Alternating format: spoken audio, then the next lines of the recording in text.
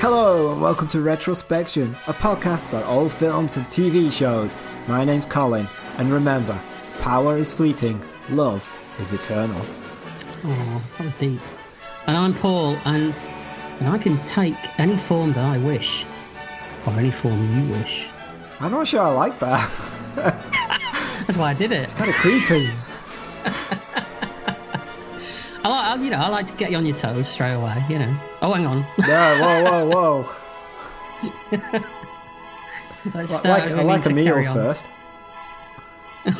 Do you? You'll get a meal with me. Don't you worry about that, sunshine. All right, quickly moving on. You can have a good nosh. Well, don't bring the noshes back into it. Do you know there's a guy in this film called Nosher Smith? Nosher Powell. He played a Slayer. Oh, that's his real name? Nosher Powell, yeah. You changed that, wouldn't you? First name Nosher. I mean, what if that wasn't his real name and he changed his real name to that?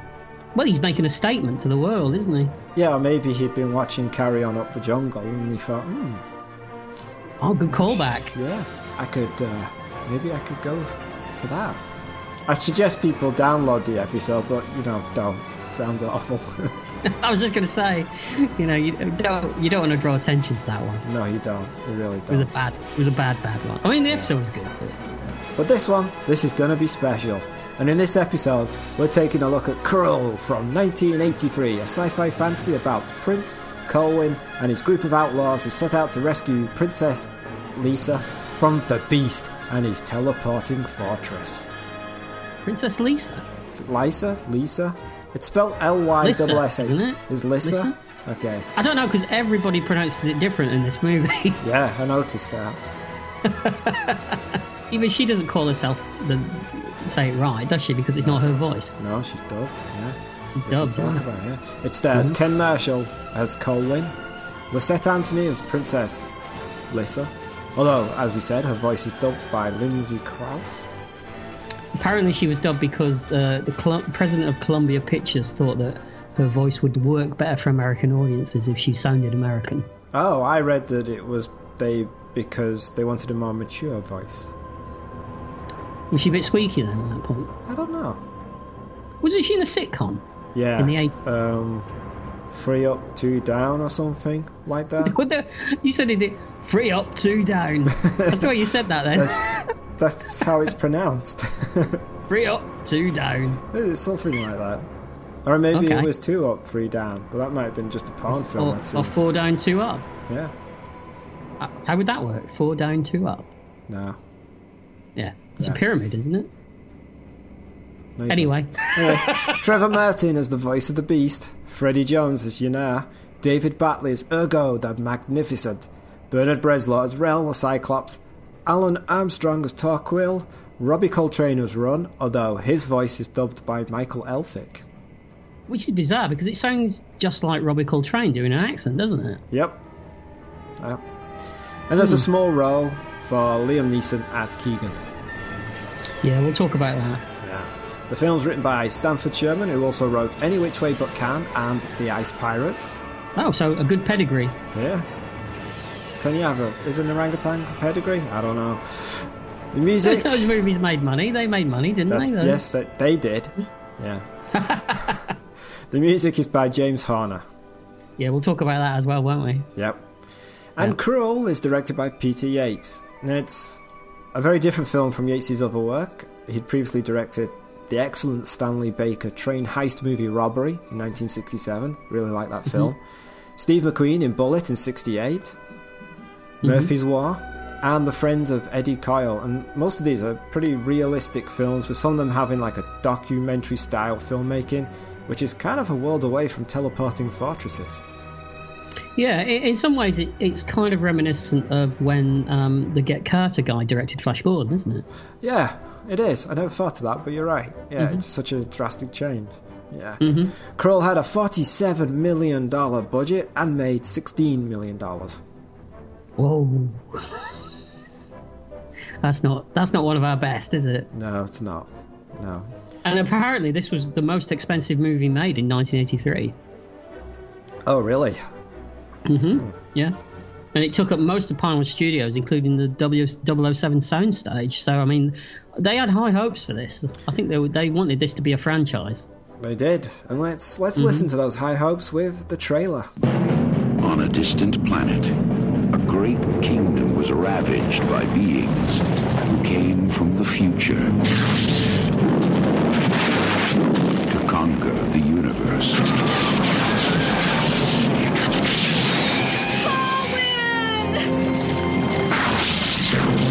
Now, the only survivors follow a doubtful seer and a throneless king.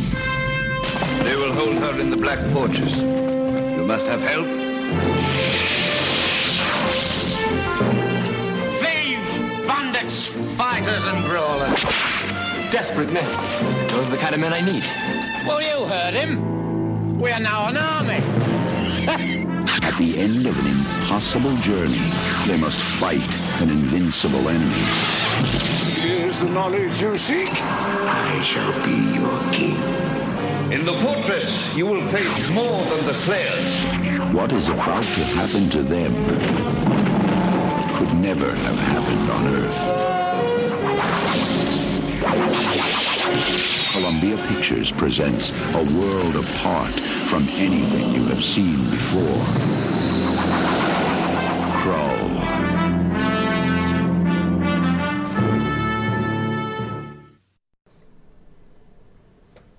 Lovely trailer. That was good, wasn't it? Yeah, told you. As you say every time, tells you all you need to know. Hey, you're stealing my catchphrases. Yeah. It's taken me ages to build a brand up like that. And you just take it away from me Absolutely. overnight. Yeah, 30 years. That's how it works. Do you have anything else you want to say about the film, or should we just leap right in? Just that, there were computer games based on this. Yes. There was one for the Atari 2600, wasn't there? I'm sure there's probably one for the Commodore 64. I would imagine that it came out for that. And there was an arcade game as well that they brought out. Oh. The film was originally developed as a Dungeons and Dragons spin-off movie. I also read that that's a rumour and that other people say there was no mention of that at the time. So no, it's on IMDb. It's a fact. And the other thing I say, did you read about the Life Force connection? They tried to develop a special claw effect, but in the end they couldn't get it to work. It was a hand with a claw that the nails grow out of the hand. What was that going to be in the film? I think it was later in the movie when the seer gets strangled. Oh, okay, yeah, because there's the hand okay. Yeah, but they couldn't make it work at the time, but they got it working a year later, and they used it in Life Force apparently. Oh. Who kept working on it when the film's finished? That's some dogged working going on. It's like, well, we've no film for this, but I'd started it, so I might as well just carry on. I'm going to get this to work. One day, my clawed hand will be seen. Mind you, though, it was used in Life Force, so it was probably just laying around. And they just found it. They just found it. Oh, that'll do. We'll have that. This works. Let's try this. It was a canon movie, remember? So right. Any old tat lying around, we'll have that. We'll get it in there somehow. Yeah. Interesting. And the only other thing I was going to say is that Variety described this film as Excalibur meets Star Wars. All right. I'm sure we'll discuss that at some point as well. I'm sure we will. All right, let's get on with it then. Mm-hmm. We start with the Columbia logo and the music from Wrath of Khan. Sorry. You mean the Krull theme tune. Yeah, there's a lot of that going on. And I've got to say that when that Columbia logo came up, my first thought was, got to watch Ghostbusters again at some point. Like, just after this started? Literally, as the whole thing, and especially with the eerie woo music that was going on in the background. Yes, there's a lot of choral chanting. Yeah, I thought, Ghostbusters. Got to watch that again. Yeah, but we're not. So, we see the glaive flying through space and the titles appear. And we should explain what the glaive is, I guess. It's a frisbee. It's a cool frisbee, though, isn't it? It's a frisbee with daggers on the end. That's like, well, it's more like a boomerang than a frisbee, right? Let's say a boomerang. Yeah, because it comes back and somehow doesn't cut your hand off when you catch it. It's like they got 2 boomerangs and stuck them over the top of each other, slightly off angles, and then put daggers on the end. It's a cool bit of kit. Yeah, it's a nice idea. It's completely impractical. And it's completely wasted in the film. Yeah, it is. Yeah, we'll get to that, won't we? So all this opening, it's very, very 80s sci-fi. It's got that epic feel that they try to do in the 80s with them. And it's all set in space, the opening, isn't it? Because as the credits continue, an object gets closer in space until we're flying through it, and the object is travelling in space towards a planet orbited by 2 suns. And we learn that all the visual effects are by Derek Meddings. Yeah, I've got a history with him, haven't I? You do. But these are all space stuff, so you should like this. Well, the funny thing about this movie is I do find the work in this, the model work, okay. Oh, you do? I do, yeah. I think Derek Meddings works best when he's not trying to do reality. Okay.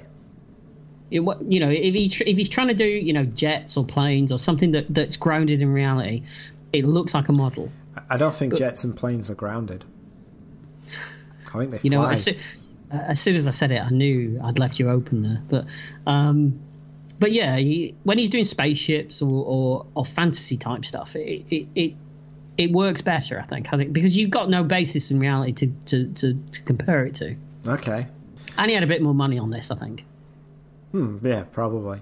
So this giant mountain-shaped object, which we learn is the Black Fortress, lands on a planet, and the music becomes more ominous. And then we get a narrator. This... You going to do it? Yeah, I'm going to do it. I want to go... I'll sit back for this. let me settle in. Don't bother. Oh, your deliveries are amazing. I'm looking forward to this. This, it was given me to know that many worlds have been enslaved by the beast and his army, the Slayers. And this, too, was given me to know that the beast would come to our world, the world of Cruel. And his black fortress would be seen in the land. The smoke of burning villages would darken the sky, and the cries of the dying echo through deserted valleys. But one thing I cannot know, whether the prophecy be true, that a girl of ancient name shall become queen, that she shall choose a king, and that together they shall rule our world, and that their son shall rule the galaxy. Woo! Yeah. Encore! Okay, this, it was given... Oh, no! It's all right. So, not really sure about any of that. To be honest with you, I wasn't listening. I wasn't listening then, and I wasn't listening at the time. Well, it was good though. It sounded good. Yeah, but my problem is that the sun shall rule the galaxy. They don't have spaceships. But if there were sequels, you don't know what could happen. They're not building spaceships between one generation from parent to son in that amount of time. They're not learning how to fly into space. Well, the beast's hideout is a spaceship, isn't it? But it's destroyed. It doesn't belong to them. They didn't. Who's to say that they don't find? You can write something. You find something buried. No. At the end of the movie, it's ruined the whole film for me. It's done right there. Right, let's pack it up. Yep. As this narration is droning on, we see a castle and we get the first look of a giant hairdo with a young Lisette Anthony attached to it. You've got to be careful what you say about her these days, you know. Yeah, but that's a lot of her. She is. She's very. I think bouffant is the correct phrase, isn't it? I don't know. You know more about women's hairstyles than me. Yeah, I know a lot about hairstyles, don't I? Other people's. Yeah. Other people's, yeah. That's why I know about it. Yeah. But she looks good though. Is that okay to say that? Yeah, she's very attractive. Yeah. So Princess Lissa stands wistfully, and her father, Earwig, or Earwig, as I thought he was called at first, dressed in a rather fetching purple and pink, greets her. She wonders why Colwyn hasn't arrived, and her father says he may have been forced to travel through the forest and the Stone Country. All the roads are held by the Slayers, and Colwyn may not get through. Yeah, I guess traffic is bad. This is just Basil exposition going on. Oh, here, yeah, totally. I mean, we get, while they're talking, we see the knights on horses travelling along paths through hills. Yeah, we don't even get to watch the actors as they're doing the lines, do we? No. We get a montage of people on horseback Yeah. And, doing what he's talking about. yes. And Lisa suggests that her father would be glad if Colwyn didn't get through. He says he sent people to help, but doesn't see a point in assisting his oldest enemies led by Two-Rolled. Lisa points out that meanwhile the invaders are destroying their world, and that only if they do have an alliance then they can save the planet. I have to say that at this point I realised that I was watching the travelling arm of the Royal Shakespeare Company in full swing. Oh, yes. Oh, Yes. yeah. That's what we get in this movie, isn't Absolutely. Yeah. it? We're one step away from a forsooth, aren't we? Yeah. At all times. Yeah. But it is an interesting twist that it's the father not wanting the marriage to go through, and it's the princess that is. Yeah. Yeah, I can see that. Although when they were talking, and they're talking about the marriage, and they're looking over the scenery, I did expect him to throw the doors open and go, "One day, all this could be yours!" There's a lot of that in this movie. There really is. Holy Grail was always at the back of my mind through a lot of this. There's a shot where they're riding on the horses towards the castle as he's doing the narration. Mm-hmm. And I'm thinking to myself, don't get too close to it because you're going to hit it. Well, You're literally going to ride straight into that model that's perched up on that hill. yeah. But she seems very up for the marriage. Colin apparently is a great fighter. Oh, he's very up for it. My father says, "Oh yeah, great fighter make bad husbands." He does. And then we see Colin and Two-Rolled enter past the painted backdrop onto the set. You've got to say, his trousers are particularly tight, aren't they? To be honest, I didn't notice. I forgot you're the costumer. Yeah, he's got to be careful getting on and off them horses because, I mean, he's going to do himself a mischief if he's not careful. Yeah, he could become a farmer. Okay. And have 2 acres. Oh. Sorry. Have you got that noise that we used for the carry on thing? Yeah, no, that is totally a carry on dad joke. All right. That's where we are at all times. Yeah, that is true. Embarrassed myself. You're sweating now, aren't you? Not really. Quite enjoyed it. Well, that's where I am, though. Okay. Two-Rolled is annoyed that no help came, even though Elric claims he sent 20 men. Elric points out he didn't choose the marriage, but neither did Two-Rolled. Colin says, "Yes, I did, and so did the princess." Mm-hmm. And then, although they don't seem to have met each other up to this point, though, as we find out in a minute, do they? Oh, did you get that? I didn't get that. I thought they had just been away for a bit. Because she says, when's he coming back? So he must have been there before. Well, I presume you're going to talk about the scene in a minute where he walks in and she's playing hide and seek with him. Yeah. Okay. Colin continue, and then I'll jump in. All right. Colin and Lisa meet up. They chit-chat. Done. Mm-hmm. There you go. The wedding ceremony. Well, he looks her up and down and says, "I've chosen well." Yeah. Almost as though he's never seen her before. It's the dress. He's never seen her in that dress before. And like, he's been away from her for whatever period of time. And so he's like, oh, as if seeing her anew. His love has blossomed. Okay. All right. Remember, love is eternal. She starts talking to him and saying, like, oh, a father claims that good fighters make bad husbands. That depends, he replies. On what, she says. On whether you expect a husband to follow you around and jump whenever you clap your hands. Sounds like marriage to me. And you know what? I wrote exactly the same thing in my notes. But the dialogue is kind of like not very good, is it? There's no like lines that you go, oh, that's really good. Pretty much most of the dialogue in this movie is quite bad. Like I was thinking off the top of my head, if they said that, oh, good fighters make bad husbands, that depends, he replies, on what she says. And then he would say, on what you're fighting for, and then take a hand. That would have been a better line than what they had. It would. You need to jump in that DeLorean and go back. That's just me making up off the top of my head. These people had a job to do. It was in their defence though, it was the 80s. Yeah. I mean, there are films with good lines in the 80s. Yeah, but they weren't Krull. Okay. That's what I'm saying. So they kiss, and then it's moonrise, and the wedding is about to take place. Can I just say as well, you've got to admit, though, don't you, that at this point, from what we've seen so far, the look of the movie and the costumes, I mean, it looks fantastic, doesn't it? It's really sumptuous. Yes, and there's a lot of different designs in the costumes. They're not all the same. There's a lot of variety. I do like that. Even though a lot of the matte paintings look like matte paintings, they're very nice matte paintings. Did you think so?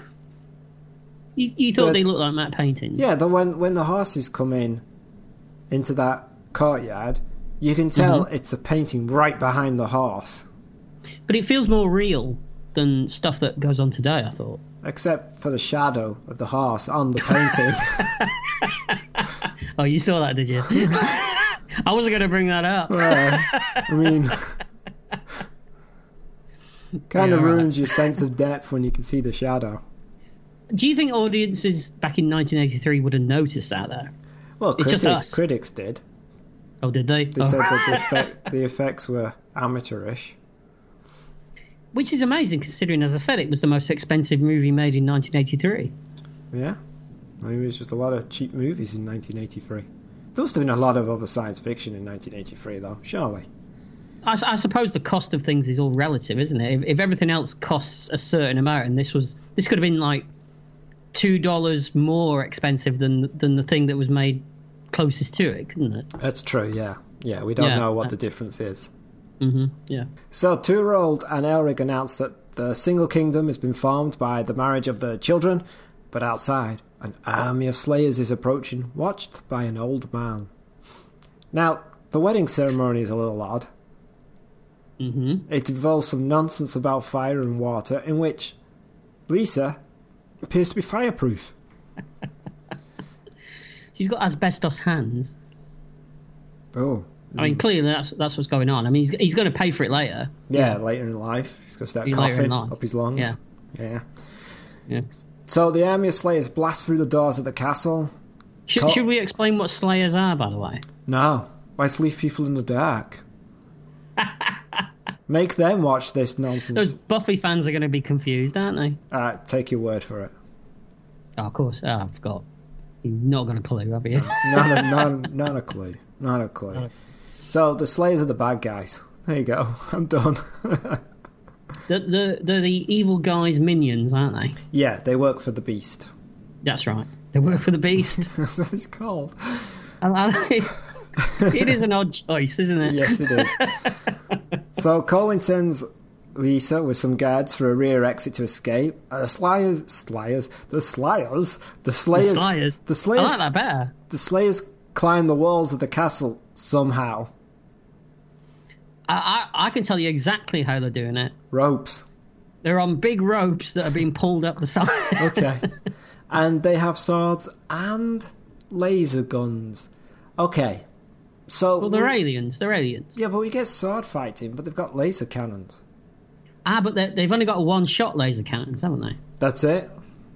That's it. They've got the one shot. If they miss, that's it. They've got to flip it over and have a fight. That seems like a design flaw. It is a design flaw, but then again, your boss is called the Beast. Yeah. Do you think the person who designed those swords worked for UFO? With the one missile mounted on missile, and that's it. You're done. Could be, couldn't it? And it's Derek Meddings. That's the link. That's absolutely. You see, yeah. So meanwhile, Lisa makes her. Sorry, just to go back to the Slayers, though. Don't you think they look good, though? The design of the Slayers is pretty good. Yeah. Oh, come on, they do. I mean, I'm arguing with you. I said yes. What do you want? I mean, it's a clever idea when we find out what the actual Slayer is that's inside the thing. And what is inside the thing? It's like a worm, isn't it? All right. You're like, worms. Yeah, I was thinking. You get okay. Worms are your hungry. Well, what? So Yeah. So, yeah, they are good. They are nicely designed. They're very... I can imagine as a kid, I would be like, oh, those are scary. Oh, I thought they were way cool as a kid. I mean, I saw this in the cinema in 1983. I was 9 years old. I presume you did as well. Can't remember. Not sure if I did or not. Yeah, I saw it in the cinema, and I remember being blown away by the Slayers. I mean, not literally, because, you know, but Yeah. they'd have missed. Yeah, that's true. They only have one shot. And they're not very good, are they? No. No, you think if you've trained with one laser, you'd make it count. You would, wouldn't you? Yeah, you'd wait till you're really close before you used it. Do you imagine, you graduate from Slayer Academy, you're all pumped up, you get your weapon, and you go, so where's the other ammo? No, that's all you get. You get the one. It'll be good, though. Make it count. Yeah, but, so... Whoa. They would have been trained on this at Slayer Academy. You don't do an academy and they don't train you on your weapon. Well, no, that's what an academy is. They train you, don't they? Yeah. So you said when they've graduated. Yeah, but maybe they don't. Maybe they only train with wooden Slayer weapons. Oh, so they don't even get a real one? That's right. Yeah, they don't get a real one until they graduate. Because with the dangerous weapons, you've got to be, you've got to be completely signed off, health and safety reasons. I still think the training's at fault because clearly they're being told that to fire the laser when they're really, really far away from the enemy and they're going to miss them, and then run up and try and stab them. Surely it'd be run up to you really close and then fire. I think they should get onto the Slayer Union. Yeah, I think Don't so you? too. Yeah, they're clearly being used. Exactly. Out. Yeah. Not like that. No. I mean, Yeah. I'm not outing Slayers. Down tools. Exactly. Yeah. All right, so back to the film. Lisa makes her way through the passageway, but she's stopped by Slayer guards, and a further is killed. Meanwhile, Cohen is fighting in a kind of slap-hazard Errol Flynn way, by almost swinging off objects and fencing. I mean, it's fun, but it doesn't really make sense. No, I wrote, it's lots of Richard Lester type swashbuckling going on here, isn't there? Yeah, it's like they said, like, oh, we want you to swing from this and swing from that, and then when they did it, they went, yeah, it's not really working, but just do it anyway. Yeah, it does looks a bit weak, doesn't it? Let's just say. Yeah. So he sees Lisa being taken away, and then his own father is killed. And as he tries to get to her, he is knocked out by a blast from one of those lasers. Now, there's two things here. The first thing is that when he gets shot by that, I mean, the way he flies through the air and hits those steps, I mean, his back's broken, isn't it? Yeah, he's dead. He's out.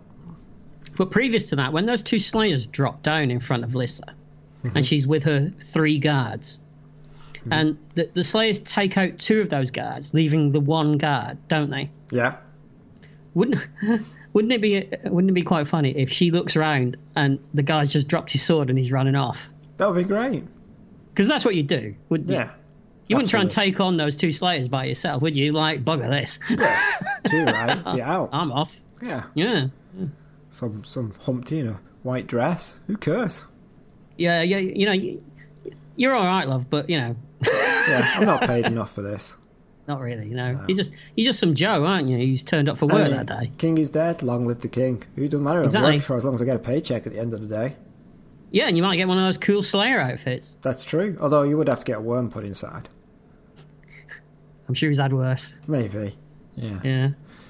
Yeah. So, Lisa is taken, the Slayers have killed everybody, the castle is decimated, the king is dead. It's not the best wedding planning we've ever seen. I don't know, I've been to worse. Your own? Lisa is taken... They get my wife writing in. Agreeing with you. Yeah, Lisa's taken to the Beast's fortress. So the next day, the old man that we saw appearing at the Slayers approaching the White Castle, he removes a medallion from Tuvold's body. The medallion has an image of the glaive on it. Yeah, I mean, you don't know what he's doing, so for all intents and purposes, he's just looting the bodies, isn't he? That's what I thought he was doing, actually. But apparently not, because when he comes to Colwyn, he starts to apply a medicinal poultice to Colwyn's wounds. Medicinal poultice? Yeah. Wasn't that a B-side on a Beatles single in the 60s? I believe they were a prog rock band. Oh, medicinal poultice. Yes. Yes. Yes. They does sound like a prog rock band. It does. Yes. Yeah. Colin wakes up screaming. Oh, it is a prog rock band. No, Colin wakes up. Ken Marshall makes some interesting acting choices here, doesn't he? We start screaming Lisa's name. Mm-hmm. Mm-hmm. He asks the man who he is. Mm-hmm. The man says he's Yennaer. And Colin calls him the old one. What's the problem with the acting here, Paul? Well, he kind of wakes up and he starts screaming, then he starts crying, and then he gets over it pretty quick, doesn't he? Yeah, I think. Well, he's like crying. My dad's dead. My dad's dead. And Yennaer says, "You know, you're king now." He's like, "My dad's been." Oh, that's right. I'm king. Result. Yeah. I mean, this is just Luke and Obi-Wan, isn't it? Yes, it is. Definitely. But you can't really fault it for that because, I mean, George Lucas stole the whole thing from various sources anyway, didn't he? So That's true. Yeah. So the Yennaer's come from the mountains because he knows he is now needed. And he passes the medallion to Colin, who realises his father is dead, but there's no time for grief. No, and he says, "I am Freddie Jones, and I shall loudly proclaim all of my limes in a booming voice." Correct. Yes. Colin says, "You haven't lost a bride and a father on the same day." And Yennaer tells him that Lisa will be held in a black forest and that he will need help to rescue Lisa from the beast. Colin says, "Oh, I'll just get people on the way." Oh, Yennaer says, "You need more than people. You need the power of the glaive." Colin says, "Well, that's just a symbol. It doesn't really exist. Please go away, old man." And then we get another exposition journey, don't we? We do, because Yennaer tells him that the glaive exists in a mountain, and you'll need it to defeat the beast. He says only the right man can retrieve the glaive. Is Colin that man? Oh, we will see. Yeah, so now we got the Arthurian legend. Mm-hmm. And that's all done in... I mean, it's a montage, isn't it? Again, of people on horseback and ADR dialogue over the top of it. Yep, because we travel through the mountains, and Colin then heads alone to the glaive's supposed location. There's a little rock fall, but Colin gets through and continues his climb, and continues his climb.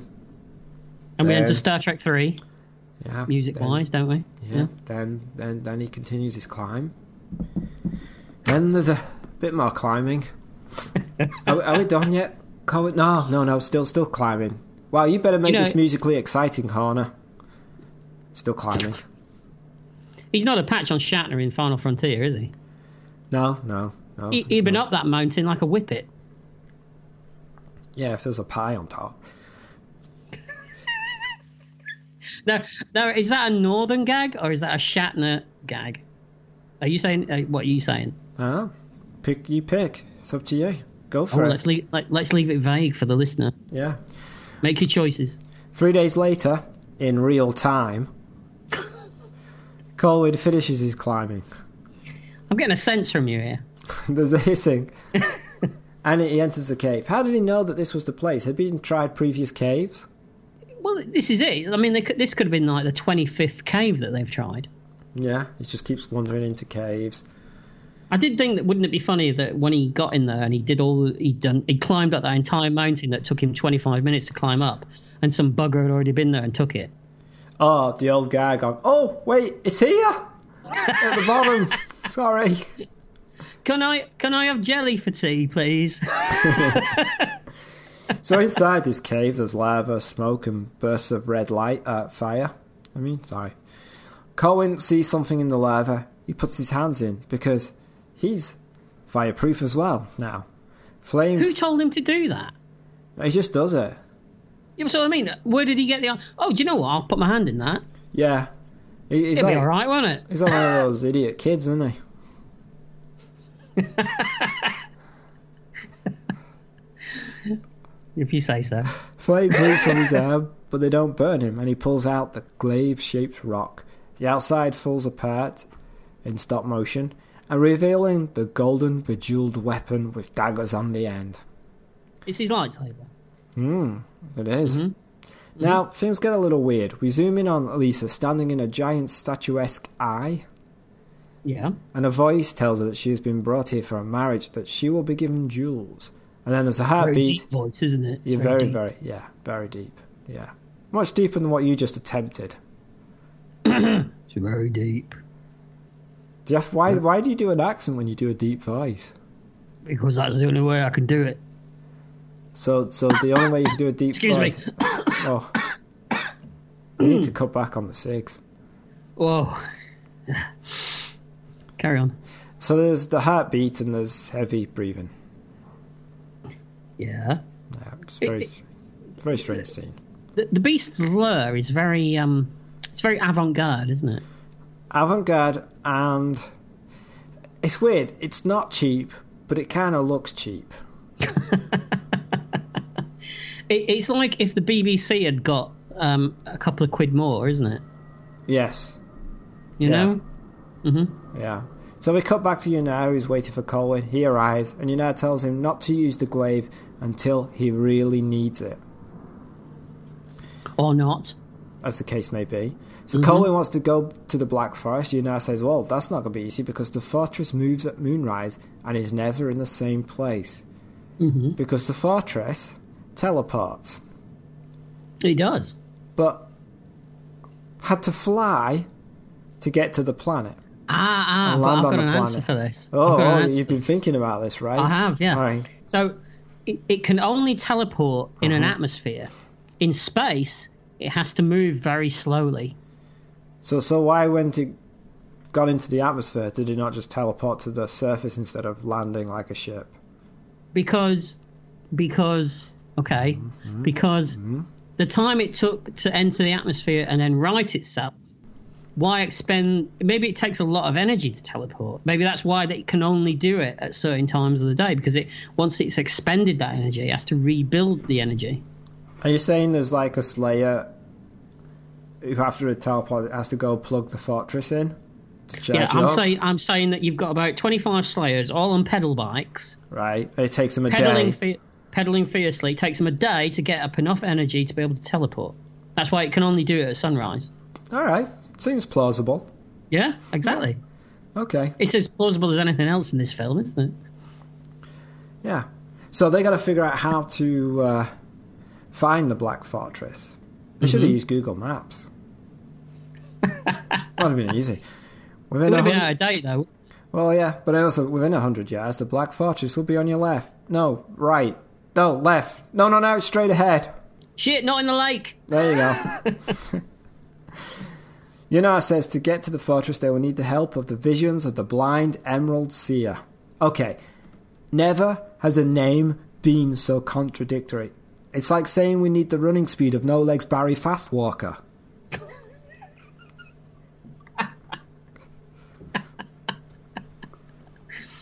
No Legs Barry Fastwalker. Yeah, you know him? He rings a bell, I have to say. I'm sure I've met him. Yeah, it's only if the bell's really near him because it takes so long to get to it. Yeah, but you have to ring it really hard. Yeah. But it is a stupid name.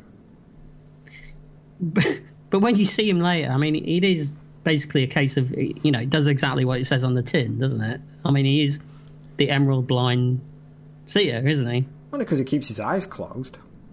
And he just open his eyes. See everything then. But that ruins the the mystique, doesn't it? Yeah, visions of the man who closed his eyes but could just open them. Blind Emerald Seer. That should have been his full name. To be honest with you, when we get to him, there's more to worry about than the name, I think. Yeah, that's true.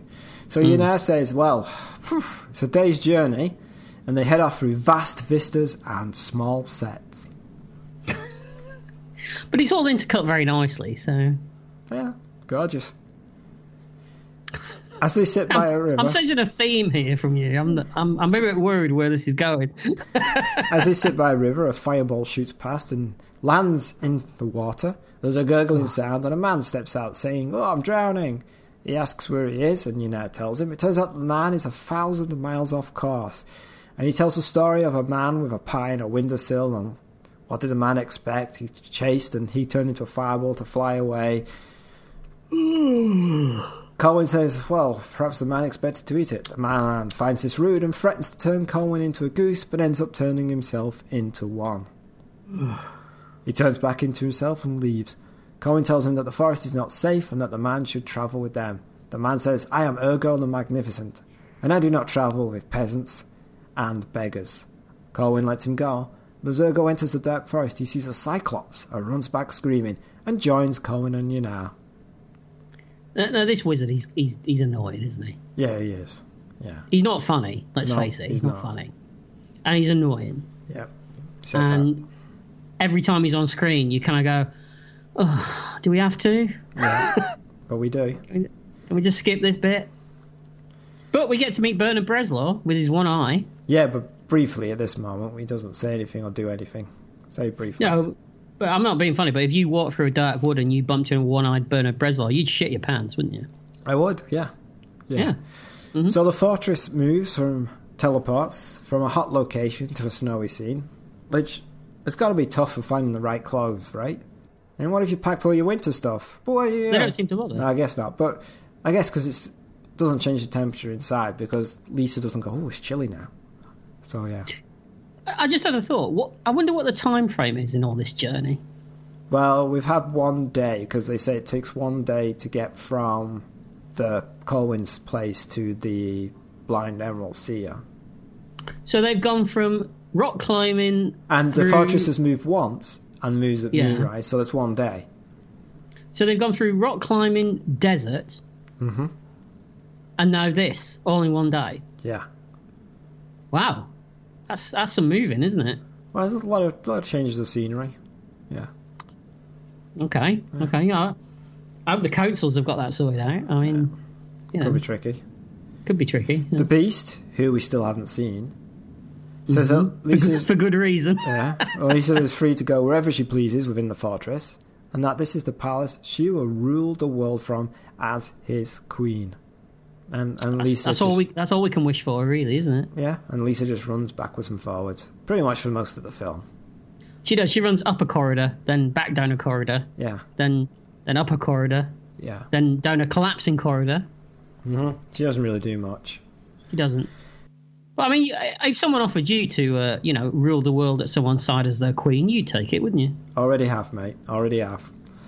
Back with Colwyn and the old man, Ynar has chosen the shortcut, but men are waiting. They're surrounded by a band of bandits, thieves and desperate men.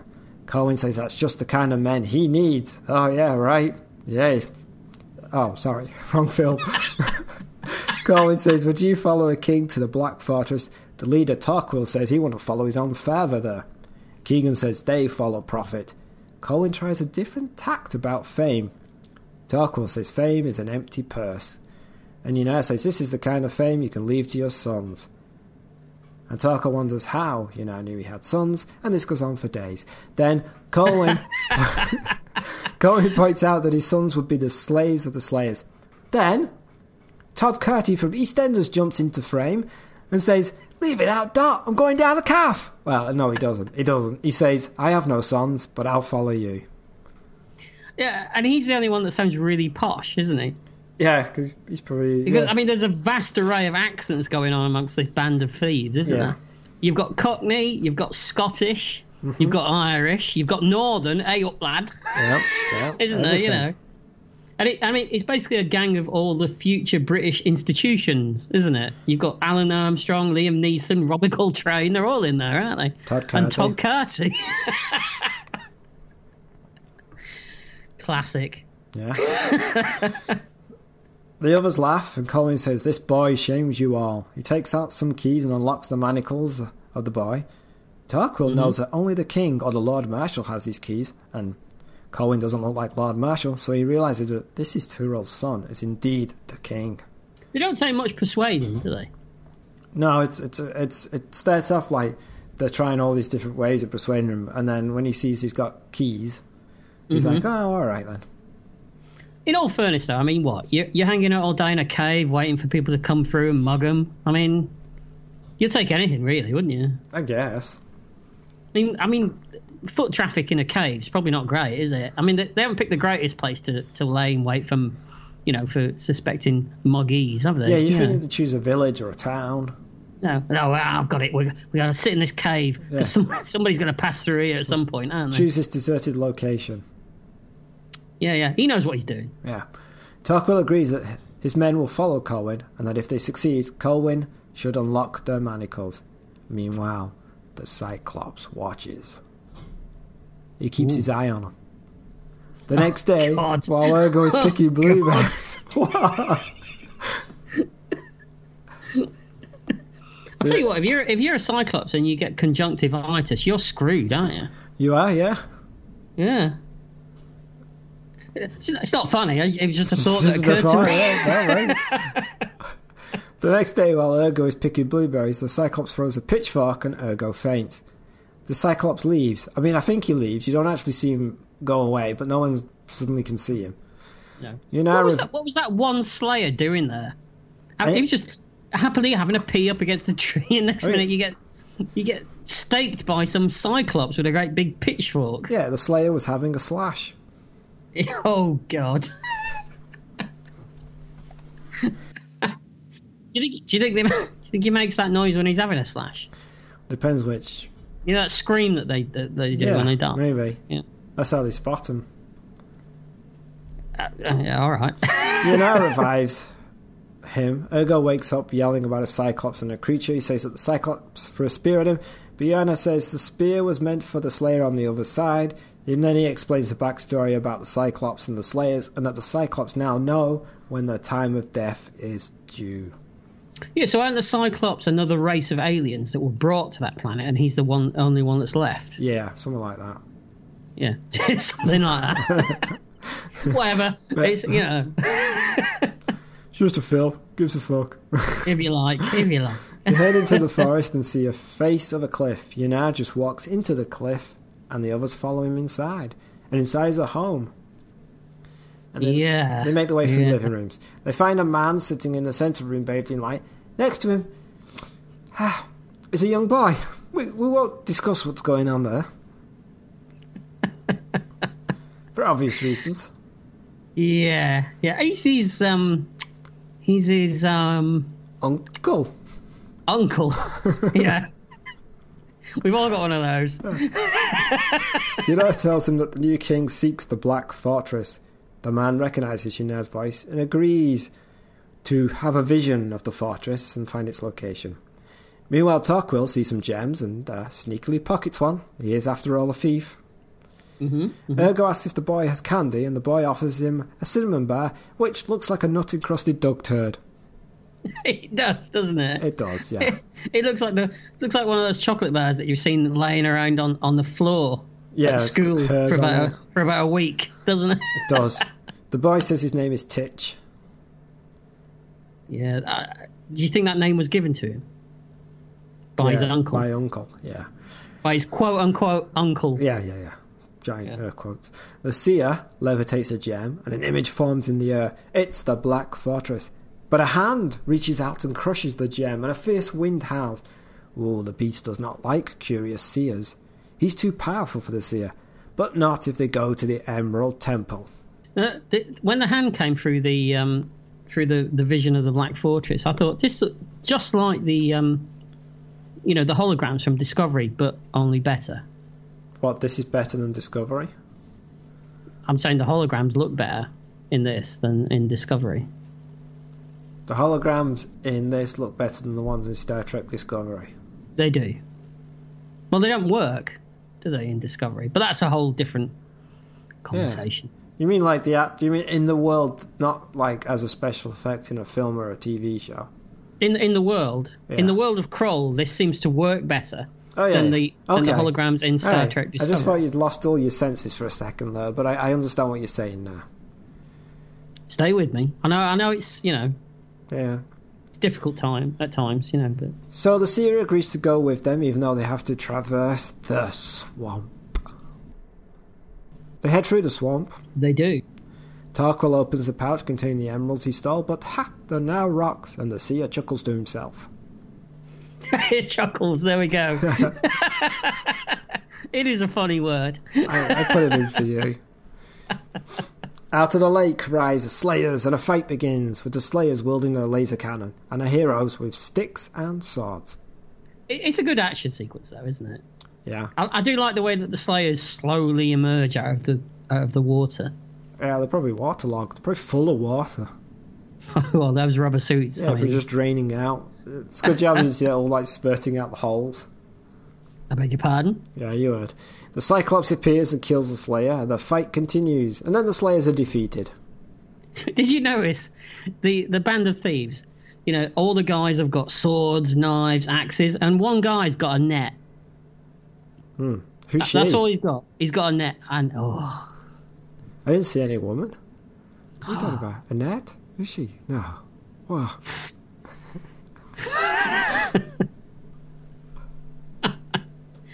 You know, I said it came out my mouth, and I thought, oh, shit. Ergo goes over to the Cyclops and discovers that his name is Rel. I thought I'd heard of him before because his name rings a rel. Oh. Is that where we're at? We're doing puns. I just did that then. I'm going to cut that out because that's terrible. Go on. Leave it in. I want people to know. You got to try this stuff. You got to try it. Exactly, and I want people to know the depth that you're mining. You know. Cohen asks Rel to join them, and Rel agrees. They continue their way through the swamp. Ergo talks about how if he could have what he wished for, he would wish to sit on a big gooseberry pie. Why would you want to sit on a pie? Him and these gooseberry pies. I wish he'd shut the fuck up about gooseberry pies. He mentions it every 5 bloody minutes. Why you sound like you were on the journey with him? I was. I mean, it felt like it. But why would you want to sit on one? Well, I mean, you know, I'm sure it's got its merits. Oh, I don't think of any. I've sat on worse. Why would you want to... I'm mad. Titch says he would wish for a puppy, and Rel, well, he'd wish for ignorance. Yeah, there's a lot of people doing that these days, isn't there? Now, I don't know what I was thinking, but I did not hear him say the word ignorance, and I had to rewind him. Because... Oh, this should be good. Strap in. I don't know why, but for some reason, I thought he said big muffins. Big muffins. I have no idea why it sounded like that. Well, in many ways, we all wish for those, don't we? And I leant back and I was like, well, you can take the actor out of the Carry On films, but you just can't take the Carry On out of the actor. But then I rewound and it was like, oh, ignorance. It's far deeper than what I first thought. Thinking about it. Doesn't Big even muffins sound doesn't sound no, it anything doesn't. like ignorance. Not I agree with you. Totally agree. It doesn't. What? I'm not being funny, but were you on drugs when you watched this? No, I was just looking at some big muffins. Well, we all like a muffin, don't we? Yeah. You know, there's nothing better than filling a big muffin with something meaty, is there? You're going to cut that out, aren't you? I'm going to cut that out because who the hell puts anything meaty in a muffin? Even as a rude thing, it doesn't work. Oh, a nice sausage pate. In a muffin? Yeah. Do you know what a muffin is, right? It's a cake. No. Okay, then muffins mean something different over here than what they do. Unless you just... No, hold on. Unless this is like your bandana that you now don't... Oh, does the world now discover that Paul doesn't know what a muffin is? No, hang on. What are those things that you get where they're like bread, but you cut them in half in the morning? What are those called? They're muffins, aren't they? Crumpets? No, you know, like you get... Tea when you cakes? get like... You have sausage and egg on them and stuff. They're muffins, aren't they? No. Yes, you know, you can get them at McDonald's. Oh, an egg Sausage- McMuffin. That's the one. They're muffins, Okay. aren't they? No. But it says they're muffins. Yeah, but that's the McDonald's thing. I'm sorry, but it's McDonald's. If they say they're muffins, then they're muffins. Alright, I'm changing this podcast. It's going to be about muffins from now on. I think we should do a spin-off podcast all about muffins where we debate the merits or not of muffins. Alright, a muffin is an individual-sized baked product. It can refer to two distinct items, a part-raised flatbread and a cupcake-like quick bread. You see, now you're just quoting science at me and I've switched off. Yeah. Yeah. Don't do science. We have very different opinions on Don't start muffins. throwing facts at me. Oh, wait, now you're thinking of a toasted buttered flatbread muffin. I was thinking of the other type of muffin. That's the one. That's what I was so thinking of, exactly. We were both correct. We were just totally different muffins. We like different muffins.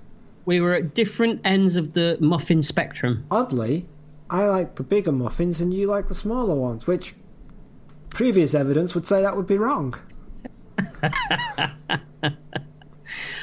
And I have plead no idea Is it? I plead the fifth. Is that the one? No, that's the one that says you can sleep with a donkey. I'll plead that one as well. No. I have no idea what to do with this in the edit now. If in doubt, leave it in. I don't think that's the phrase. Did you notice it didn't rhyme? If in doubt, because it rhymes. No. If in doubt, leave it out. See, that's how it's supposed to work. That's not been my experience, Colin. If in doubt, leave it in. No, that's the way I roll. Yeah, poetically incorrect. Yeah, but you're aesthetically true. Okay, so anyway, back to the movie. Was there a movie? There was a movie. Okay, so technically, we cut to Lisa, and you said her name's not Lisa, but I'm calling her Lisa. Whatever you like. Running around, but meeting guards blocking her way. She sees a gold gown and crown. Oh, but she refuses to accept it. She tries to escape, but is trapped, and she just keeps doing that. It's a lousy role for Lisette Anthony. Did you notice that the Slayers in the Beast's lure seem to be white for some reason? Because of her dress. Matches. Also, it's a wedding. What, so, you don't want black at a wedding. So he decked his Slayers out in... he was looking at the aesthetics of it all. Yeah, he had a lot of swatches, and he went through. He thinks it through, this Beast, doesn't he? Yeah, of course he does. I mean, in some ways, he's being called the Beast does him a disservice, doesn't it? Because he's obviously an erudite, deep thinking kind of guy. Or maybe he's just misunderstood. Misunderstood Beast. Yeah, we all know that, don't we? Yeah, that was your nickname.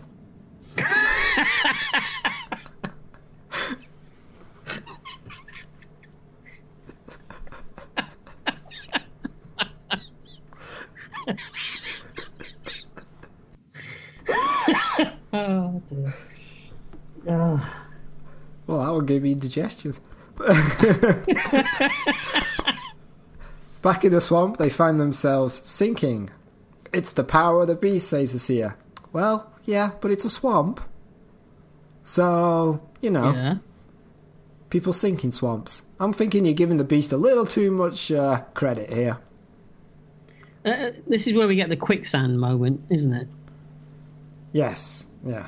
No, I'm not being funny, but quicksand moments in films are up there with people, making their way through buildings when there's something hunting them. Oh. It's just boring, isn't it? It's boring. Depends on the film. I like the one in The Princess Bride because it's done well. Do you want a really strange admission from me about that? If you tell me you don't like The Princess Bride, this podcast is finished. No, it's worse than that. How can it be worse than that? I've never seen it. You've never seen The Princess Bride? No, I've seen bits of it. It's one of my wife's favourite movies. But we've got that's it on even worse. I've never seen the whole thing. You make her watch all your shit. Not anymore. She's got wise to me. No, I've never seen it properly. So maybe one day we should attempt it. Yeah, but it's actually a better quality than the normal ones we do in our podcasts. Oh, is the consensus it's good? Yeah. Oh, maybe we shouldn't. It's a beloved film. Yeah, I'll see it at some point then. Yeah. Everyone tells me it's good. Yeah, but that's a problem though, isn't it now? Because now it's built up really high, and you're going to be sitting there going, you're just going to be contradictory for the sake of it. Well, I mean, you get the exact same feeling from me when every time that I tell you that The Satanic Rites of Dracula is a really good film and you should watch it. It's exactly like Princess Bride, isn't it? It's called The Satanic Rites of Dracula. Yeah. The clue's in the title. It's not going to be a good film. Ooh. Well, that upset people. I bet it did. We'll cut that out. All right. So now they have to pull each other out of the swamp. I beg your pardon? I What? knew you was going to do that. I even have it written couldn't in my resist. notes. Pause for Paul's response. You know me so well. So apparently this was a pretty nasty set to work in. Yeah, they had to... I mean, it's basically just water with crap on the top of it, isn't it? Yeah, but they had problems with Breslau because he can't see through his prosthetics. Mm-hmm. And he had to be guided in case he fell in the actual water and stuff and died. Wasn't this... It's funny you should say that, because wasn't this his last movie? Oh, I don't know, was it? I think it was. I think he died quite soon after completing this, actually. Oh, well, we're not, associating this film with that. No, not at all. I'm just saying, it's a shame that Krull was his last movie, isn't it, really? Yeah, but I don't think he carries the stigma of it. You can't tell it's him. Well, I mean, this is an international movie. I mean, most people outside of the UK wouldn't know who Bernard Breslau was anyway, would they? That's true. Unless, of course, you've seen Hawk the Slayer. Yeah. And we will do that at some point, Colin. God. All right, one of the group is killed and, he's brought onto the swamp. He's dead. Gone. Don't know who he is. He didn't get a name. Didn't get any lines. Oh, he got one line. Ah! That was his line. You probably did it better, actually. The seer is approached by a copy of himself, a doppelganger. And this touches him, and the seer cries in pain. And then we cut away, and Colin comes over and takes his arm. And Tarkul says, oh, no, let me help the seer. And when the seer opens his eyes, they are black pools. But no one sees that except the audience. That's right, So yeah. we know it's not really the seer. Mm-hmm. Rel stays back to guard behind them. Don't know why, but he does. He's in the know. The know of what? He's in the know. He's What? taking care of business. That's a phrase, isn't it? What's it? Okay. You mean he's tying one off? He's like, you go on ahead. I got a giant dump I'm going to have to do. I'll catch you up.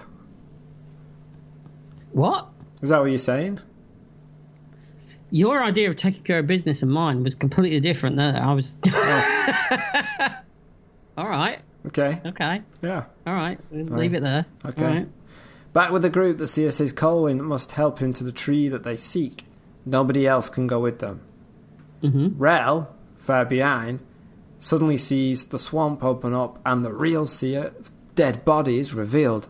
And he goes, oh, Ecky Thump. And he runs. He goes Ecky Thump. I added that bit for a bit of colour. Yeah, we've got a floater, haven't we? You do. Told ya. Taking care of business means exactly what I said. You shit out an emerald seer. Oh, tell me about it. Yeah, we've all been there. Yeah, trouble is you can't flush the buggers. I know, and then the water rises up to the top, and then it's annoying. Yeah, like stabbing his old beardy face with the plunger, trying to get him down. Pounding away, and you can't get it to go. You can't. Yeah. Nothing like a blind emerald seer in your toilet. Just exactly what Titch says every day. Yeah, that's true. He does. Yeah. Well, actually, it's usually Titch down the toilet because Uncle Blind Emerald Seer just sends him down there to clean the toilet. Oh, send Titch down the shitter. Yeah, he's got a terrible life, Titch. I'm not surprised. So This is a quandary for you when you're editing this, isn't it? I don't know. You're insulting a fake character. I don't think Titch minds. He's not real. You say that, but you don't want to get sued by him, do you? By a fake character? Never know. Anything's possible these days. That's true. So the fake seer grabs Colwyn and attempts to kill him. Rel, who's managed to catch them up, throws his pitchfork, stabbing the seer in the back. Colwyn turns around and he stabs the seer in the front. Yeah, he's a fast runner for a big lad, isn't he? He is, yeah. Yeah. Wow, you went Northern. I did, didn't I? Hey up. Oh. He's a fast runner for a big lad. He'll be right. Yanar explains it was a changeling. Now, what can they do about the seer? Yuna says, well, we can go to the Widow of the Web, for she has great powers. Okay, why didn't they go to her in the first place? I got the impression that he's basically taken them all on a tour of his exes. Well, this is what this film does. This film, a character will say, okay, this is the only way we can do this. And then it doesn't work. And then a character says, oh, well, there's this other way that's the only way to do it.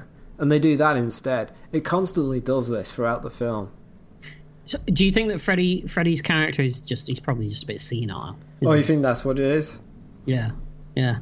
He's like, oh, we got to see this Emerald Seer guy. Oh, look. Werther's. I haven't had one of them in ages. They're just going around in circles, really. Yeah. Do you remember Dunkirk? I don't. Tuesday. So, but the widow is feared, and she's known as Death. And that she kills people, not she's deaf. No. Don't do the hard of hearing joke. Have we got a better one? I said, don't do the hard of hearing. Can you hear me? Hello? What? But Yuna says he must try and seek her help. Ergo sneaks out and becomes a puppy to please Titch. Yeah. That's a beautiful moment. Beautiful. Did it touch you? No, Constable.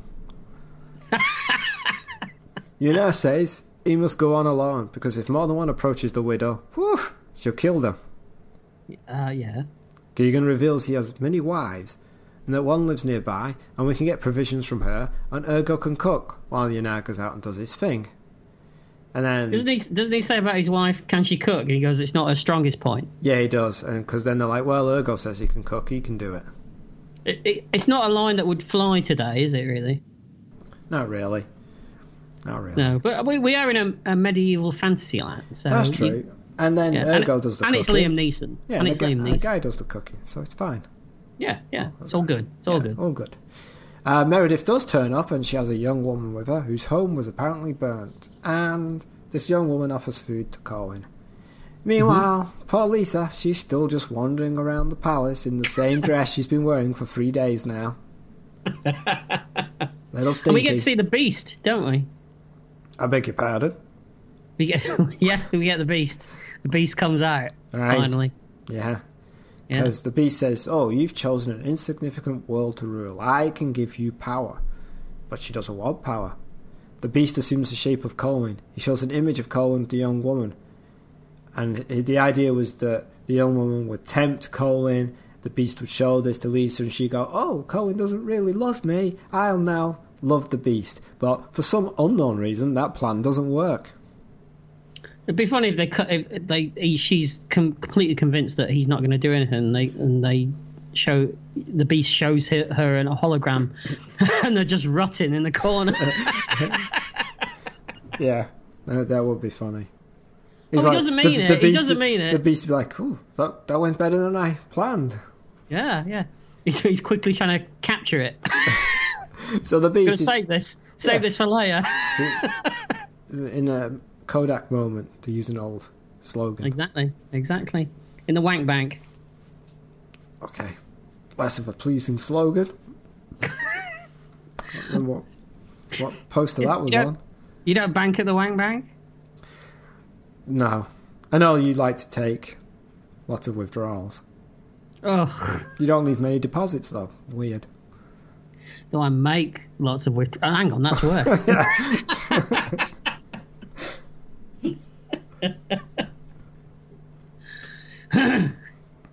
You done? I'm done. Right. Yeah. If that's what you say at the wank bank.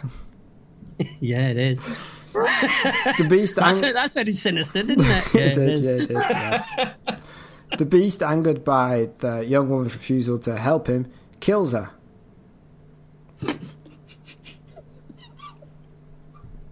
What's up? He does. Why is that so funny? Hey, I think it was just the way you said it. Okay. The Beast tells Lisa that if she marries him, he will not kill anybody else. Their fate is now in her hands. What was in your hands? Just asking. A beer? No. Packet of Werther's Originals? Tangerine. A tangerine? Oh, it's a bit sharp, isn't it? No, they're round. It's like Morecambe and Wise, isn't it? No, it's really not. In a cavern, Ynara enters and seeks the widow. She says, "Enter here and die." It's not very welcoming. And we get to see the big spider, don't we? Yeah, the giant stop-motion spider. And lots of webs. No, this spider, right? I mean... Just this spider, not any other spider, right? Yeah, this spider. Yeah. It doesn't look great, does it? I've seen better. No, but my question to you is this. Do you think it doesn't look great because we're so used to seeing smooth CGI now that when we suddenly confronted with stop motion, our brains can't process it? No, it's because it's shit. But was it shit back then? Yeah, Did we think it was shit back then? It was, is what I'm saying. Yeah. Well, that's all that one Good, then, isn't it? glad we had that discussion. Let's move on. Yeah, So right. Ynara continues inward and steps upon the web, and the giant spider senses him and moves towards its fresh prey. Ynara sees... And the music tells us that we're now entering the Mutara Yes, that's Nebula. right. It gets very, very, very carny, a little bit raffy. Ynara sees the stop-motion arachnid approach. Ynara calls to the woman. She gives him time and turns over an hourglass filled with red sand. While the sand is falling, the spider cannot progress. Did she tell him that she killed his son? This is when he gets to it, yeah. It gets a little weird. It takes it well, doesn't he it? sees a skull of a previous victim. Time runs out and he falls. He's then hanging by a web. A spider approaches, but it's too late. He makes it through the web, Phil Carvin. And then this woman has the same name as the princess. They're both called Lisa. Which confused me at first. It confused you. Yeah, because it kept calling Lisa and I was like, oh, wait, is this... Who is this? It's not the princess in some kind of time thing we're going with here, are we now? Is this... What's going on? No, you've seen this movie before, right? Has it always... No, I'm saying the first time I saw it. Oh, so we're not talking now. Didn't confuse you now. No, I'm saying the first time. First time you see it, it's like, why has she got the same name as that other princess? But I would imagine you were a child the first time you saw it. No, 32.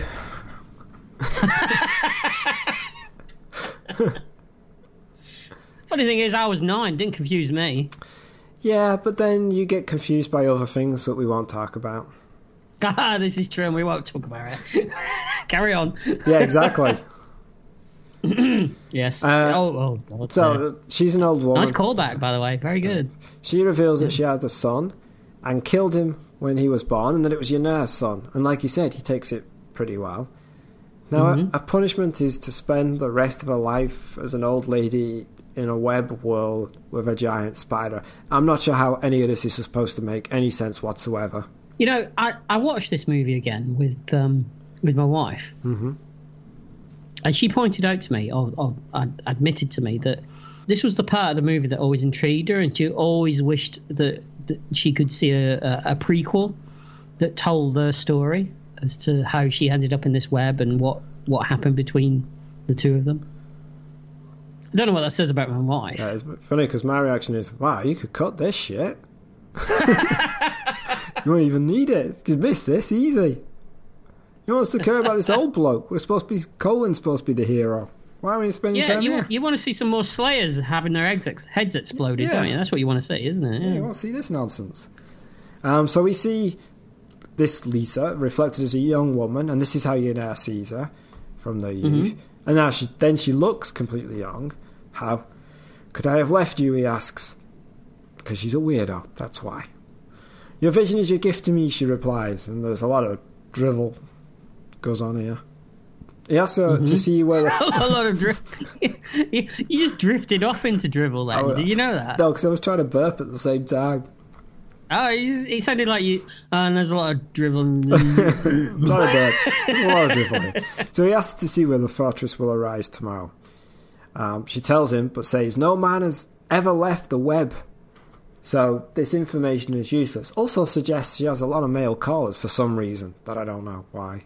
Maybe they're calling to find out some visions or something. They're all after that soft, silky, smooth webbing that she's got.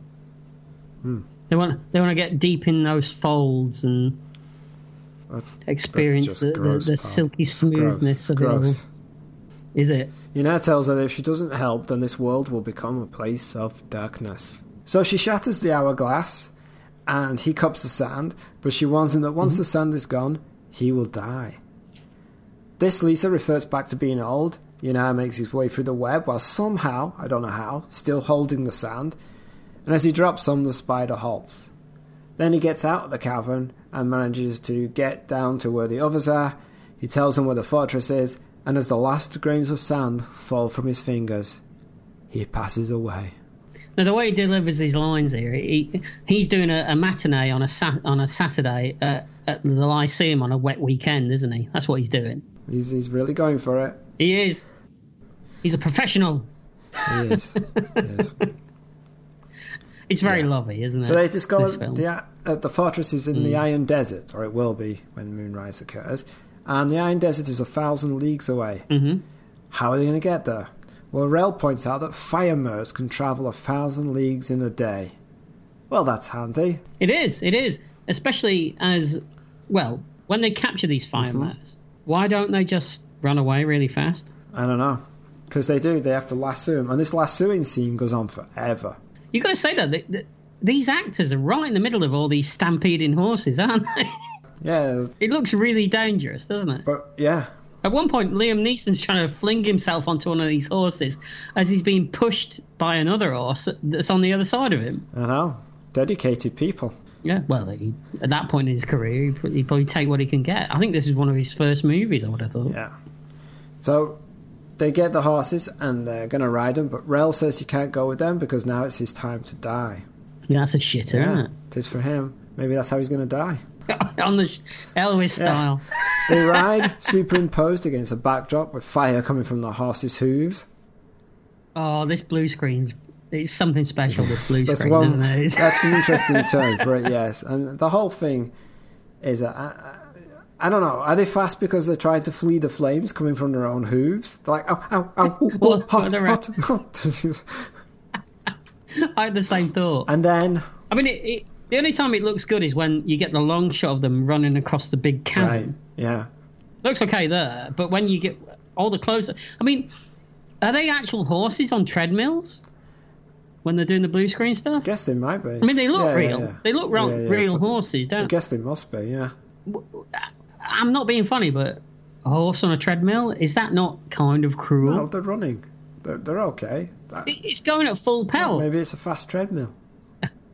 This horse is thinking, I'm not getting anywhere. What do you mean? There's trees going past. It can see those. Oh, yeah, because it looks so real. Right. It fools the horse. But it gets worse because, oh boy, well, the horses fly. They soar over mountains and valleys. Why do they fly? Why do they fly? Yes. Can you explain it to me? Why do they fly? Yes, because they are... Because I struggle with this. They are required in the plot because the distance is too great. Now, the big problem with this is, why don't they just get these horses at the beginning of the film? But we've already said that they've covered leagues and leagues and leagues of distance, so maybe these fire horses only exist in this particular place. No, I'm not buying it. They can fly anywhere. People have them. They bring them. No, it's like the eagles in Lord of the Rings. I'd be pissed at Rel for not mentioning about these horses ages ago. Well, he's dead now, isn't he? That's true. So, you know. Yeah. So they reach the fortress and climb the outside of it. Doors open here and there, and Slayers open fire on the heroes. Suddenly, Rel's approaching on a horse. Not sure why he's bothering to turn up now, but he is. Yeah, didn't he make this whole thing about how, you know, it was his time to die, and if he goes against it, then it's going to cause him great pain. He seems all right, though. He gets crushed. Well, until the point where he gets crushed, he seems all right. Oh, yeah, up to that. Is what I'm saying. You know. But before that, Robbie Coltrane is killed, but really milks his death scene. He does. He takes one in the belly, doesn't he? Yeah. So they're pinned down by the Slayers. You didn't quite know what to say to that, did you? Oh, I knew what to say. I just knew I shouldn't. But they see Rel hurrying up the cliff face. He's hit by lasers, but he keeps going. And then the others follow him, using him as a shield. He gets in, kills the Slayer, and holds the door open so the others can enter. Meanwhile, the sun is slowly rising. If it becomes sunrise, the fortress will vanish, and Lisa will be married. They can't hold the door open, and it crushes Rel to death. Yeah, he's strawberry jammed, isn't he, basically? Yeah, absolutely. They don't make too much of an effort to save him either, do they? Really? No, they don't. They don't. He tries to. One of the guys tries to stick his axe in the doorway, but that's about it. Yeah, that's it. So they make way across the cavernous bridge as lasers fly past them. It's the obligatory, black hole, the obligatory 80s running across the bridge long shot, isn't it? That we get in a lot of films. Kagan is killed. Mm-hmm. Oh, I've got a story about this. Okay, so this was Liam Neeson's character, wasn't it? Oh, yeah, sorry. Stay with me. Okay, so picture a 9-year-old me sitting in the cinema. Mm-hmm. I can see it. Watching full head of hair. Yeah, full head of hair, believe it or not. Yeah. Watching this movie with my dad, okay? Mm-hmm. So I'm sitting there watching this movie with my dad, and this death scene's going on. I mean, it's not great, is it? No, it's not great. My dad turns around to me and goes, "That guy's terrible. He's never going to be anywhere in films. He's never going to make it. He's dreadful. He's the worst actor I've ever seen. He's never going to amount to anything." Years later, Schindler's List happens. Right. My dad's going on to me about how he's the greatest actor I've ever seen. This is the best movie. He deserves to win all these Oscars. It's amazing. I point out. Do you remember how long? Yeah, I was one of those wankers. Do you remember?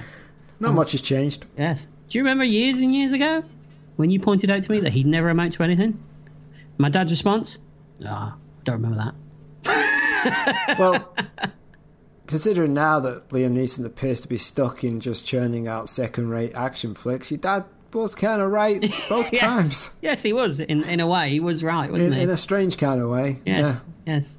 Although he's given that up now, hasn't he? Well, until the next one. You reckon? Until it makes money. Okay, all right. Look, we can look forward to that. Yeah, well, I guess it's hard, though, because it's a physical activity, and he's not a young man. Well, it took him, 37 cuts to jump over a fence? Did it? Yeah, and was it Taken 2 or Taken 3, where someone worked out that it took him 37 cuts to jump over a fence?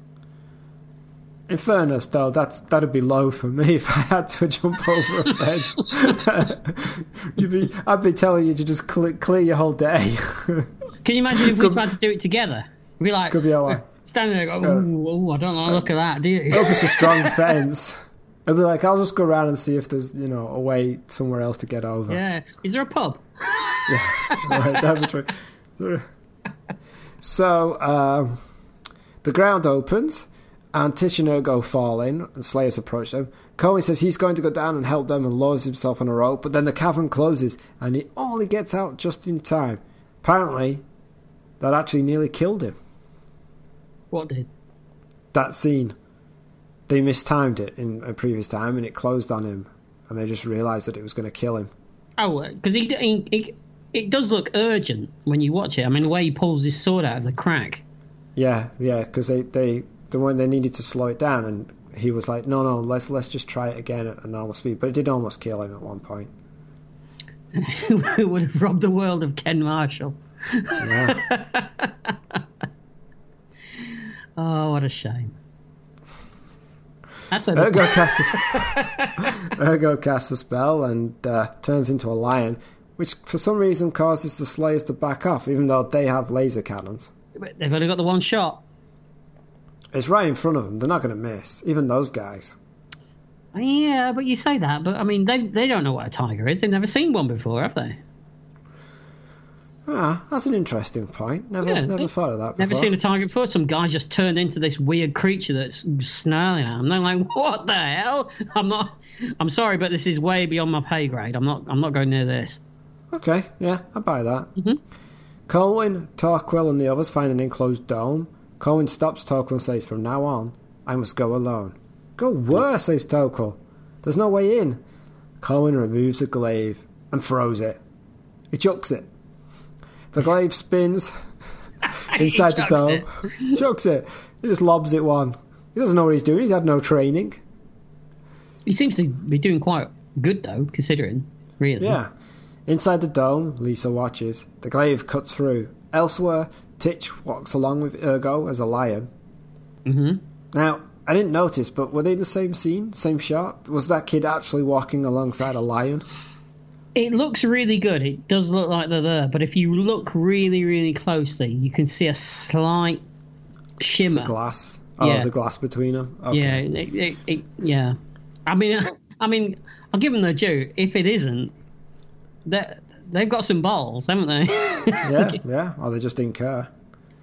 Well, What's the 80s? It was the Go on. 80s. You knew you were know. going to say that. Yeah. The rest of the group are trying to find the others. They are trapped when spikes come out the walls. Oswin, Tocqueville, and the guy who has very few lines are speared by a slowly moving spikes. Yeah, because he goes back for a small knife. Yeah, I'm not sure that was going to help him. Yeah. I didn't even know who he was. Maybe there's a whole backstory to this knife. Maybe it's important to him. I like how the knife has the backstory, not the character. Well, yeah, because the knife's more interesting, isn't it? Really? Yeah. The story of a knife. It's just how it's handed from person to person and who had it. Do you imagine and how it ended up here. Yeah, we went to a flashback that lasted 20 minutes about this knife. It'd be like how they do American TV shows now. You need a soft rock tune over the top of it, wouldn't you? Yeah, and it needs to end with one as well. Whatever the studio latest band that they've got. Exactly. Trying to promote. Whatever music they need to tell the audience whatever they're supposed to be feeling Yeah. at that point. Yeah. Mm-hmm. Yeah. So Cohen reaches Lisa and uses the glaive to knock down the wall of the dome. For some reason, Lisa knows that near the centre the beast is most powerful, so they have to move away from Yeah, that. how does she know this? I don't know. She hasn't done anything but run around for the last hour. But I mean, it's kind of, it makes sense considering everything else. I mean, people seem to know things in this movie that make, for some reason. Yeah.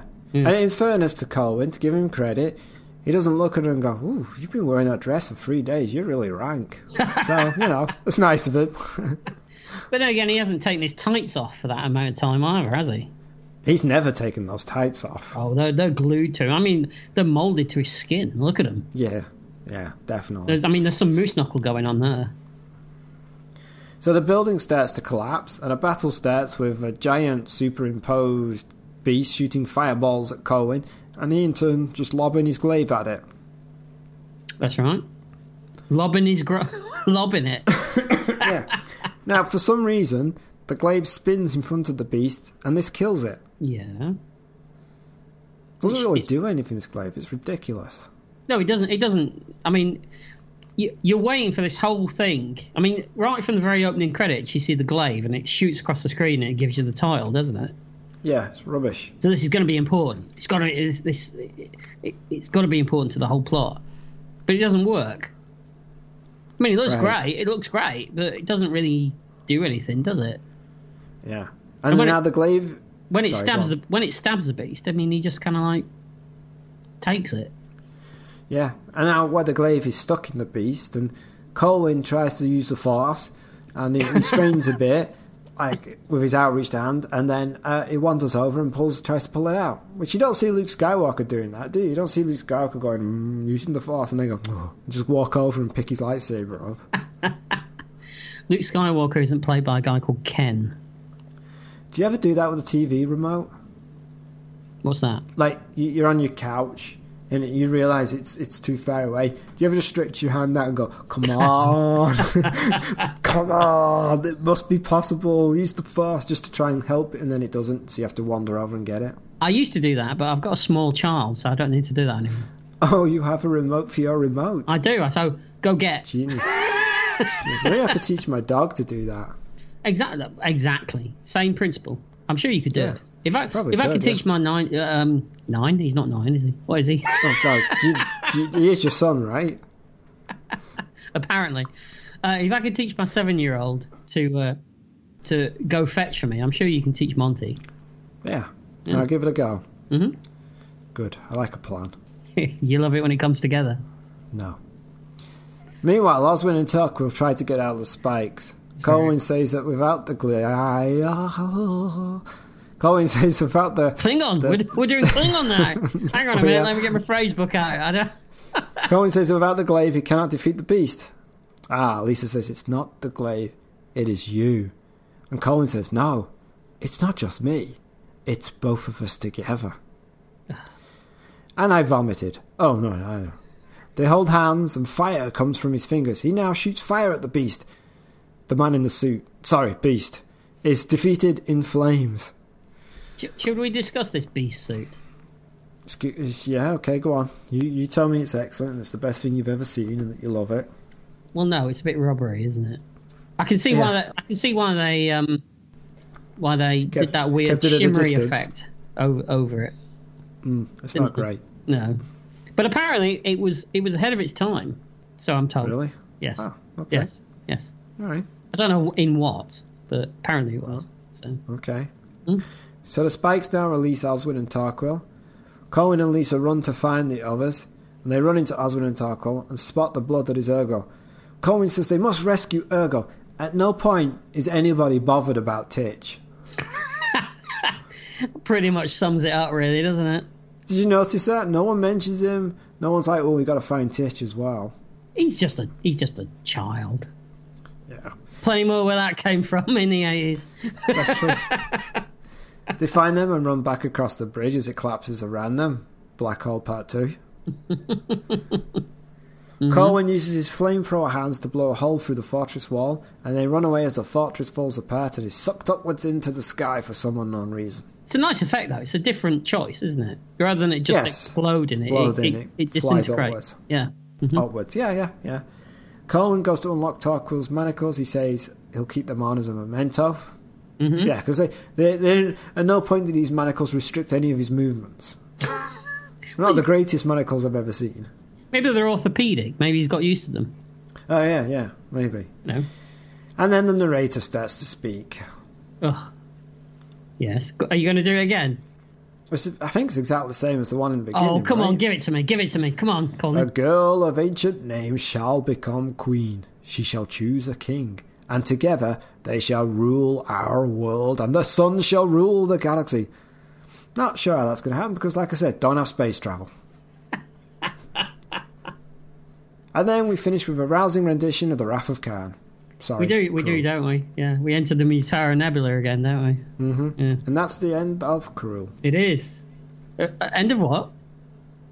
Well, depends on who says it in the film. It's either Cruel, or Cruel. It's almost like they weren't talking to each other, isn't it? Yeah.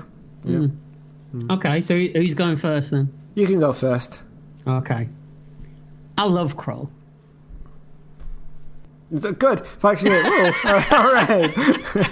My turn. No, I mean, I know it's got problems. It's love it up to the eyeballs with British thespians, thespian it up, aren't they? And it has the DNA of Star Wars all over it. But I just think it's a great adventure movie. I mean, it's got action, it's got great set and costume designs, and say what you want about James Horner, but it's a rousing score. It works really well, and for the most part, I think the effects stand up. I think they're all right. I haven't got a problem with it, considering that it's Derek Meddings most of the time, and I've got issues with Derek Meddings, as we've discussed in previous episodes. Yeah, but yeah, it's always fun, and I always enjoy this film. So for me, it's a no-brainer. I love Kroll, and it's a yes. Interesting. So give it to me. Well, the script's crap. Yeah. I mean, it's like a 5-year-old wrote it. They're like, oh, and then they've got swords, and then the swords fire lasers, and they're all in black, and then the fortress, it teleports from place to place, and the horses, they can fly, and then there's an old man, and then there's a woman in a web, and it's like, wait, are you on crack, kid, when you wrote this? Yeah. Doesn't make it's not got a lick of sense about it. No, absolutely. I agree with you completely. Yeah. And it's annoying that they keep doing that, where they say, like, oh, the only way we can do this is by mixing the flugels with the globalubels. And then it doesn't work, so they go, well, there is another way. I didn't mention it before. Mm-hmm. That's annoying. I think the effects are really nasty, some of them. Really? You think so? Ugh. Yeah. I mean, I think the only two things that I had a problem with was the spider and the terrible blue screen during the fire horse things. I kind of like to think the sets look like sets. Yeah, but I don't think they're terrible. Garbage. They look expensive, but in a cheap way. They're so small too. Yes, but don't you think if you think to a lot of 80s films, big budget movies, they did look small compared to things that you see today. It's no excuse. Go on. It's really just like pastiche of other films, Star Wars, Arthur and Legends. It's clearly the writer had all these on his shelf and he just went, if I take this from this and that from that. The St. Anthony's role is terrible. Apparently in the original script she had a much better role. Yeah, she is completely underused. I will say that. Yeah. So for me, I enjoy it more than, say, Willow. Okay, that's interesting. Yeah. Mm-hmm. But I still find it kind of dull. Really? Yeah, I just find some of it just tedious. Like The Woman in the Web. This film's 2 hours long. I know it is. It's 2 hours long. I think the only two parts for me that slowed the movie down were The Woman in the Web, yes, and the quicksand moment. The rest of it I was perfectly fine with. Well, the mountain climbing that goes on forever. Yeah, but you've got the Rose in James Horner score over the top of it, so that's fine. It pushes it along. The lassoing of the horses, which takes forever. Yeah, but it's just people running round. I don't know. I thought it was interesting visuals. Nah, not buying it. So is this a no for you then? Yeah, this is a no for me. Ooh, our first split decision of season 2. Yeah. Oh. Yeah, you're so wrong. Is that how it works? Yep. Okay. So from both of us, Cruel is a miss.